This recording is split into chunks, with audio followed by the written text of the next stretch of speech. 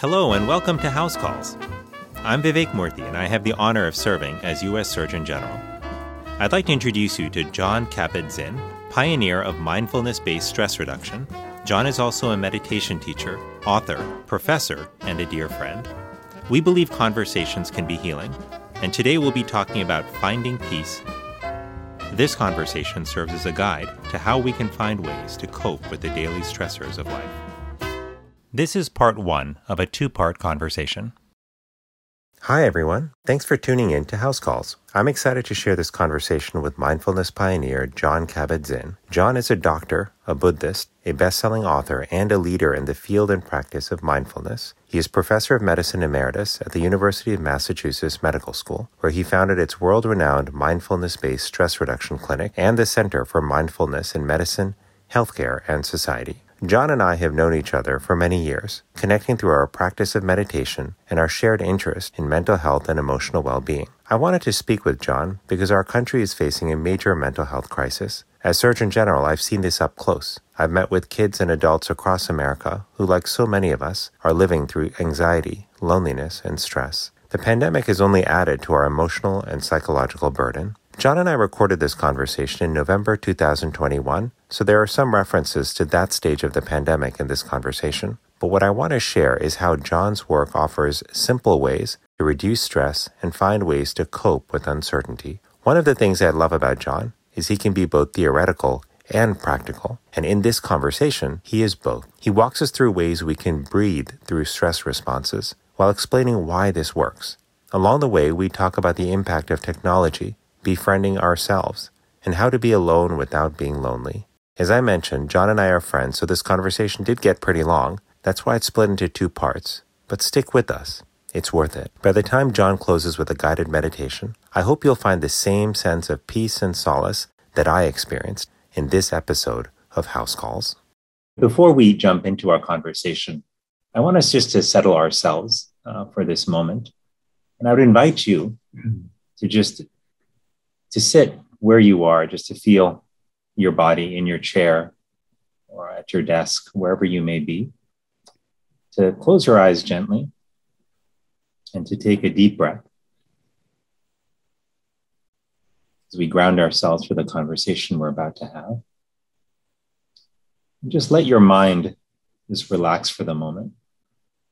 There's so many things that go through our mind each day, items on our to-do list, things that come up at work and at home.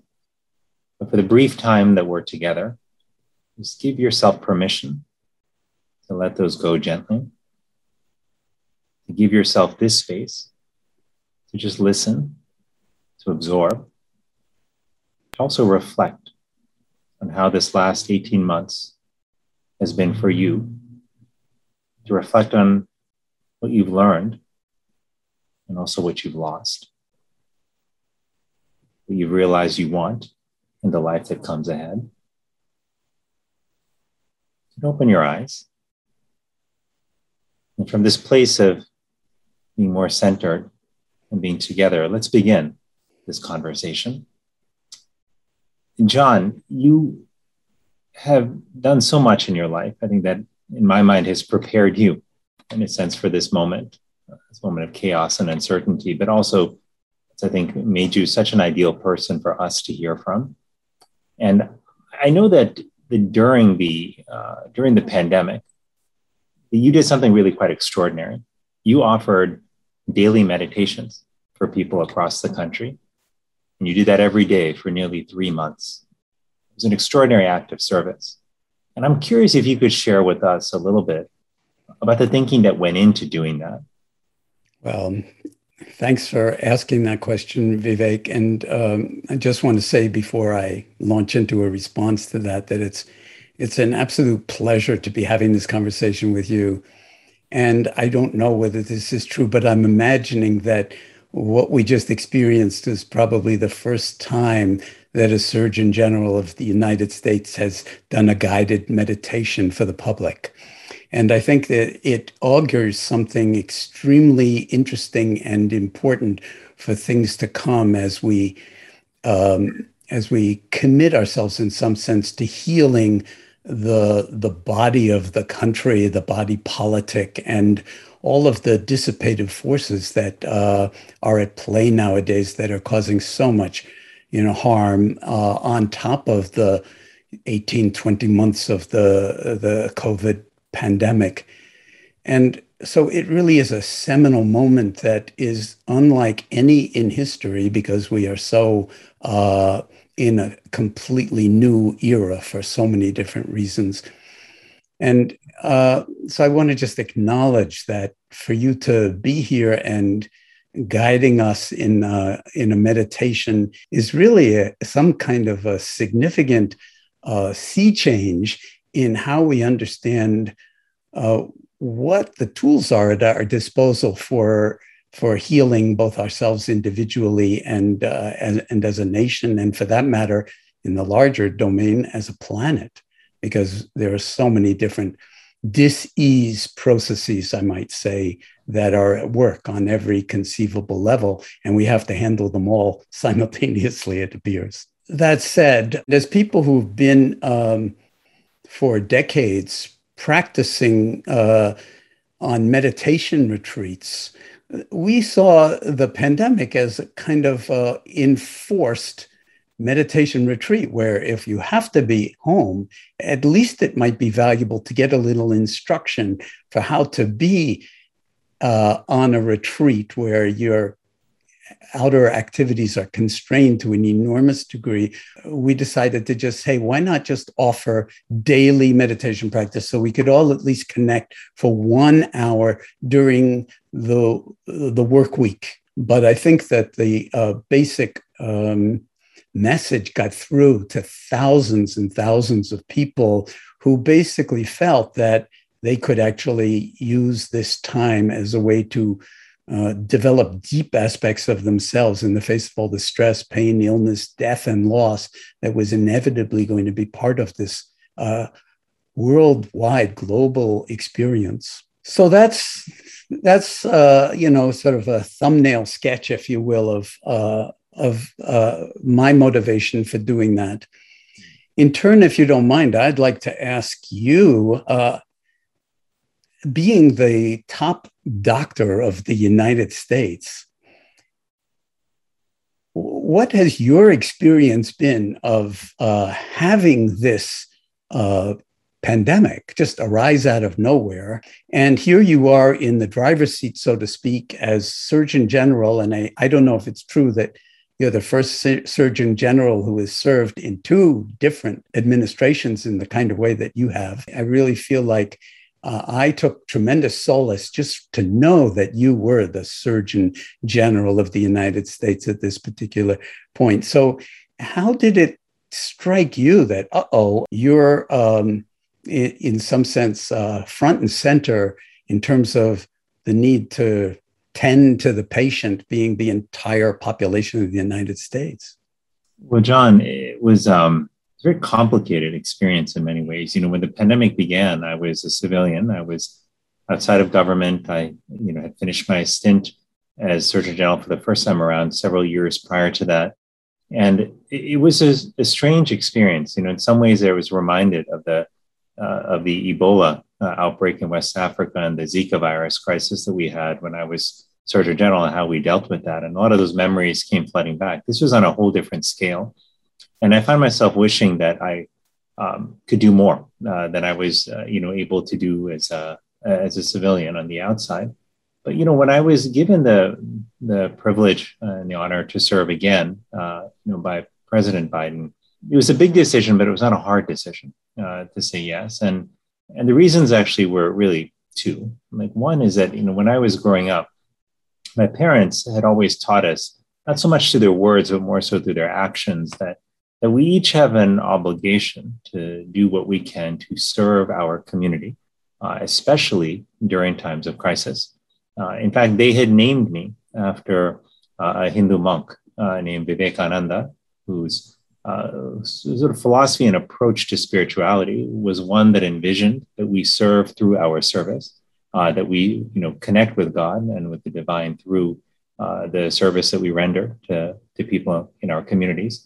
And that sort of active sort sort of practice of spirituality that involved an engagement in the community was something that I was always taught about. My mother would always tell me as a child, like, we named you after Vivekananda because we want you to live up to the ideals that he had. Now, I felt some pressure when I heard that as a child. I was like, oh my gosh, how am I going to do that? But I was remembering that lesson that my parents had taught me over the years through their own example, that when the community is in crisis, each of us has to step up and serve. The other thing I was thinking about, John, was my kids, because I knew this was going to be a moment that our kids and the future generations read about and study in the history books for years to come. And at some point, I know my kids, when they're a bit older, they're 3 and 5 right now. But at some point, they were going to ask me and my wife, Mama and Papa, what did you do to help during this time? That was such a big crisis that we're reading about in the history books. You were alive. What did you do? And I wanted to be able to tell them that we did everything that we possibly could to help not only them, but children like them. And so that's why, I came back into government. That's why, I'm serving as Surgeon General again now. And I'll just lastly say it's an enormous responsibility, but an enormous privilege too. I think that to be able to help in whatever way I can, to me, gives me some satisfaction.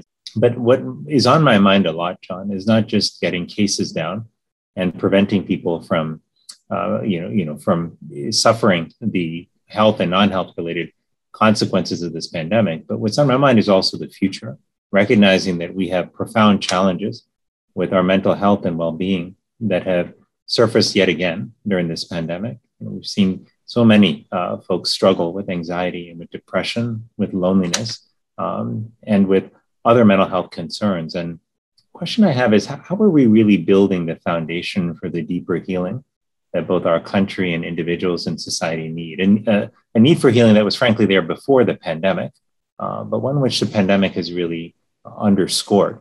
I think we have to ask a deeper question: what can we do to create more healing in people's lives, more connection between individuals, and a society that has a stronger foundation that it can then use to take on some of the big challenges that we face, whether it's the next pandemic, the healthcare inequities that we still face in this country, climate change, or other challenges? Well, I'm afraid that in order to actually engage with that challenge in an appropriate way, that we're going to have to take some very radical steps, but that there is a certain kind of historical arc that can assure us that they may be wise and beneficial steps to take. And that is, in the first instance, to actually befriend ourselves as individuals and to actually know the full repertoire of what the opportunity of being alive really brings to it.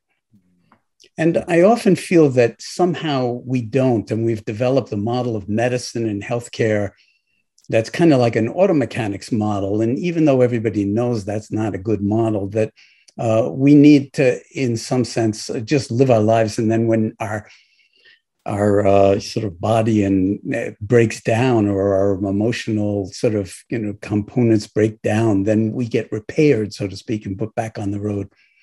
This is a really profoundly wrong view of the biology of what it means to be human. So on a fundamental level, we are self-healing organisms, not just when we get cut or when a bone needs healing, but at every level of our humanity.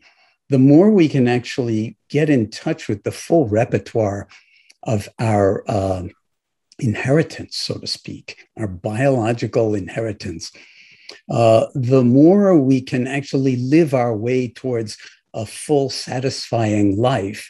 And then, of course, we're not monads. We don't live in isolation. So a large element of that is actually recognizing the profound nature of our interconnectedness as beings, not just with each other, but with nature, with the planet, with the atmosphere. I mean, we're always one breath away from not being here.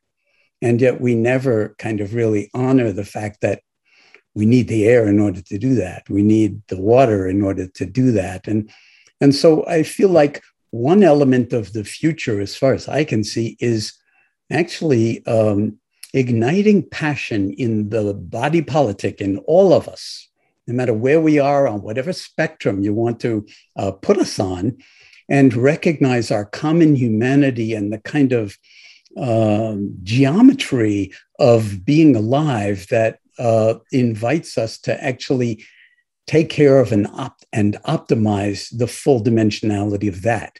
And then let that also happen at a social level. You came out with a book right at the beginning of the pandemic called Together. This I was very moved by when I read it, because it's actually a real plea for how important it is for us to not succumb to loneliness or isolation or a sense of contraction, or even into groups that disrespect each other and disregard each other. That's a form of dis-ease that leads out over time to outright disease. So I would love to see us as a country be able to understand what it would mean to heal at the level of ourselves as individuals from this pandemic and from everything else that's been going on, and then work together to find new ways to actually strengthen the homeostasis of the country itself and its role in the world in ways that are true to every level at which we understand human beings, including Vivekananda's teachings, which I came across early in my own life and was incredibly inspired by that particular teacher and the way he articulated things. So, that's a tall order, and we can talk a lot more about what the role of the Surgeon General might be in that regard. And just to say, all of my work over the past 40 years was inspired by the Surgeon General's report of 1979 called Healthy People, that when I read it, that kind of ignited some kind of inspiration and also permission giving to actually cultivate a program that would catch people falling through the cracks at a hospital in medicine and challenge them to do something for themselves that no one else on the planet could do for them, as a collaboration with medicine. But if the individual person doesn't do his or her share, then it becomes a kind of auto mechanics model of medicine that doesn't work very well. No, I did not know that about the Surgeon General's report in 79 inspiring you, John. I've learned something new here. That's amazing. I hadn't realized that. I have it right here. And the sentence, that actually Califano, when he was introducing it, I've got it all whited out, but it says, "Let me dwell first on the matter of individual discipline and will." And he just goes on to speak directly to American citizens. "You, the individual, can do more for your own health and well-being than any doctor, any hospital, any drug, any exotic medical device." That was in 1979. Now, of course, we know that while that's still true, we also need each other in a way that is inescapable and that has a biology to it as well. So the mindfulness in America, to me, or this meditative embrace of all of this, is not some kind of esoteric, weird engagement, but actually a prescription for how to enter into the ills of our country on a multiplicity of levels that has the potential to actually deliver on what that Surgeon General's report was pointing to, and everyone since then has been pointing to, and we can do it together collaboratively. That's kind of the way I see it. Yeah, I couldn't agree more. And in fact, there's something you said, that was very powerful. You talk about the fact that we need really a profound sense of healing during this time at a deep level. And when I think about contemplative practices, many of the teachings that you have brought to the world over the last many years, one of the words that I associate with those practices is peace. Sense of peace and just groundedness and being settled and calm. And it's striking to me now because when I talk to people across the country, one of the things that I find folks say is elusive in their life is peace. They look at the world around them, they see the chaos wrought by COVID-19, but they also look at the uncertainty that's ahead. So I'm curious if you have any advice, John, for people who are feeling that anxiety, who are looking for peace. What are some approaches they could take during their life right now to find that peace which feels so elusive? Well, I want to be very sensitive to the fact that different people will find their own unique ways into this. But I would point out that we all have an intrinsic capacity to actually be at home in our own skins, at least in the present moment, because the present moment is the only moment any of us are ever alive in. So if we can learn to befriend ourselves in the present moment and give ourselves, so to speak, the embrace or a hug of recognition and acceptance, then we can actually begin to understand that our thoughts and emotions, no matter how terrifying they are not the truth of things. And we can find a place of equanimity and clarity and calmness, which will allow us to actually optimize our life choices and our decisions moment by moment, to actually be in a condition of balance as opposed to being always off balance and therefore driven by anxiety or depression or stress reactivity of one kind, which of course, as soon as we're in that state, our kids know it, our partner knows it, everybody knows it. We often don't know it. So what mindfulness actually offers us is a way to actually, as I was saying, befriend and come to know ourselves on a whole other level, not so much through thinking, but through this other, what I've taken to calling superpower that we're born with. So nobody is missing this one, but we just have to learn to connect with it a little bit more. And that is called human awareness. And when we can hold even anxiety and depression and fear and concern about the future in awareness, that gives us a whole other dimension in which to be in wiser relationship to it and make choices that actually tilt the situation in the direction of greater calm and well-being as opposed to increasing stress reactivity. It's a skill. You can learn that and you can exercise that muscle. And you do it through practice. So every untoward event or stressful moment in your day becomes an opportunity for learning, for growing, for healing, and for transformation if you are willing to exercise this muscle. And it's very simple guided meditation instructions to do it. Anytime you get caught, notice you're caught. Notice that they're just thoughts or emotions or contractions in the body. And then notice that your awareness isn't contracted, isn't angry, isn't frightened. And then, okay, so now how are you going to deal with this moment? And so that's a really profound gift that we can give ourselves. And that's what we mean by embodied meditation practice or embodied awareness in everyday life. It's a profound meditation practice. And 40 years ago, that was revolutionary. Nowadays, it's like so mainstream that everybody actually knows that. And millions of Americans are actually practicing in one way or another. And even more if you throw in mindful hatha yoga. I mean, it's just enormous. So there's no one door into this room.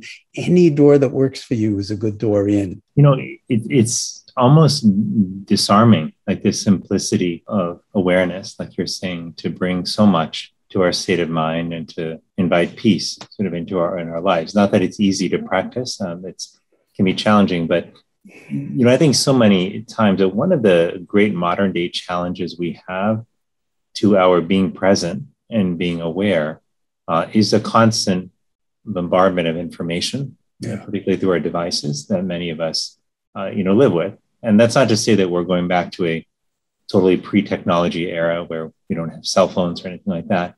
But I'm curious, like, when you think about people who are trying to maintain that presence and awareness, despite that environment, that information environment, which is so just ramped up, if you will, and where information is coming at us through so many different channels.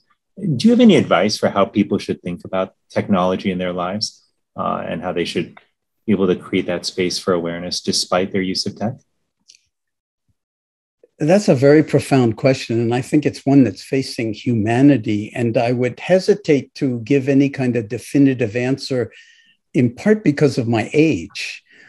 So I actually experienced an analog world. The people who are now what are called digital natives, in some sense, have never experienced a non-digitized analog world.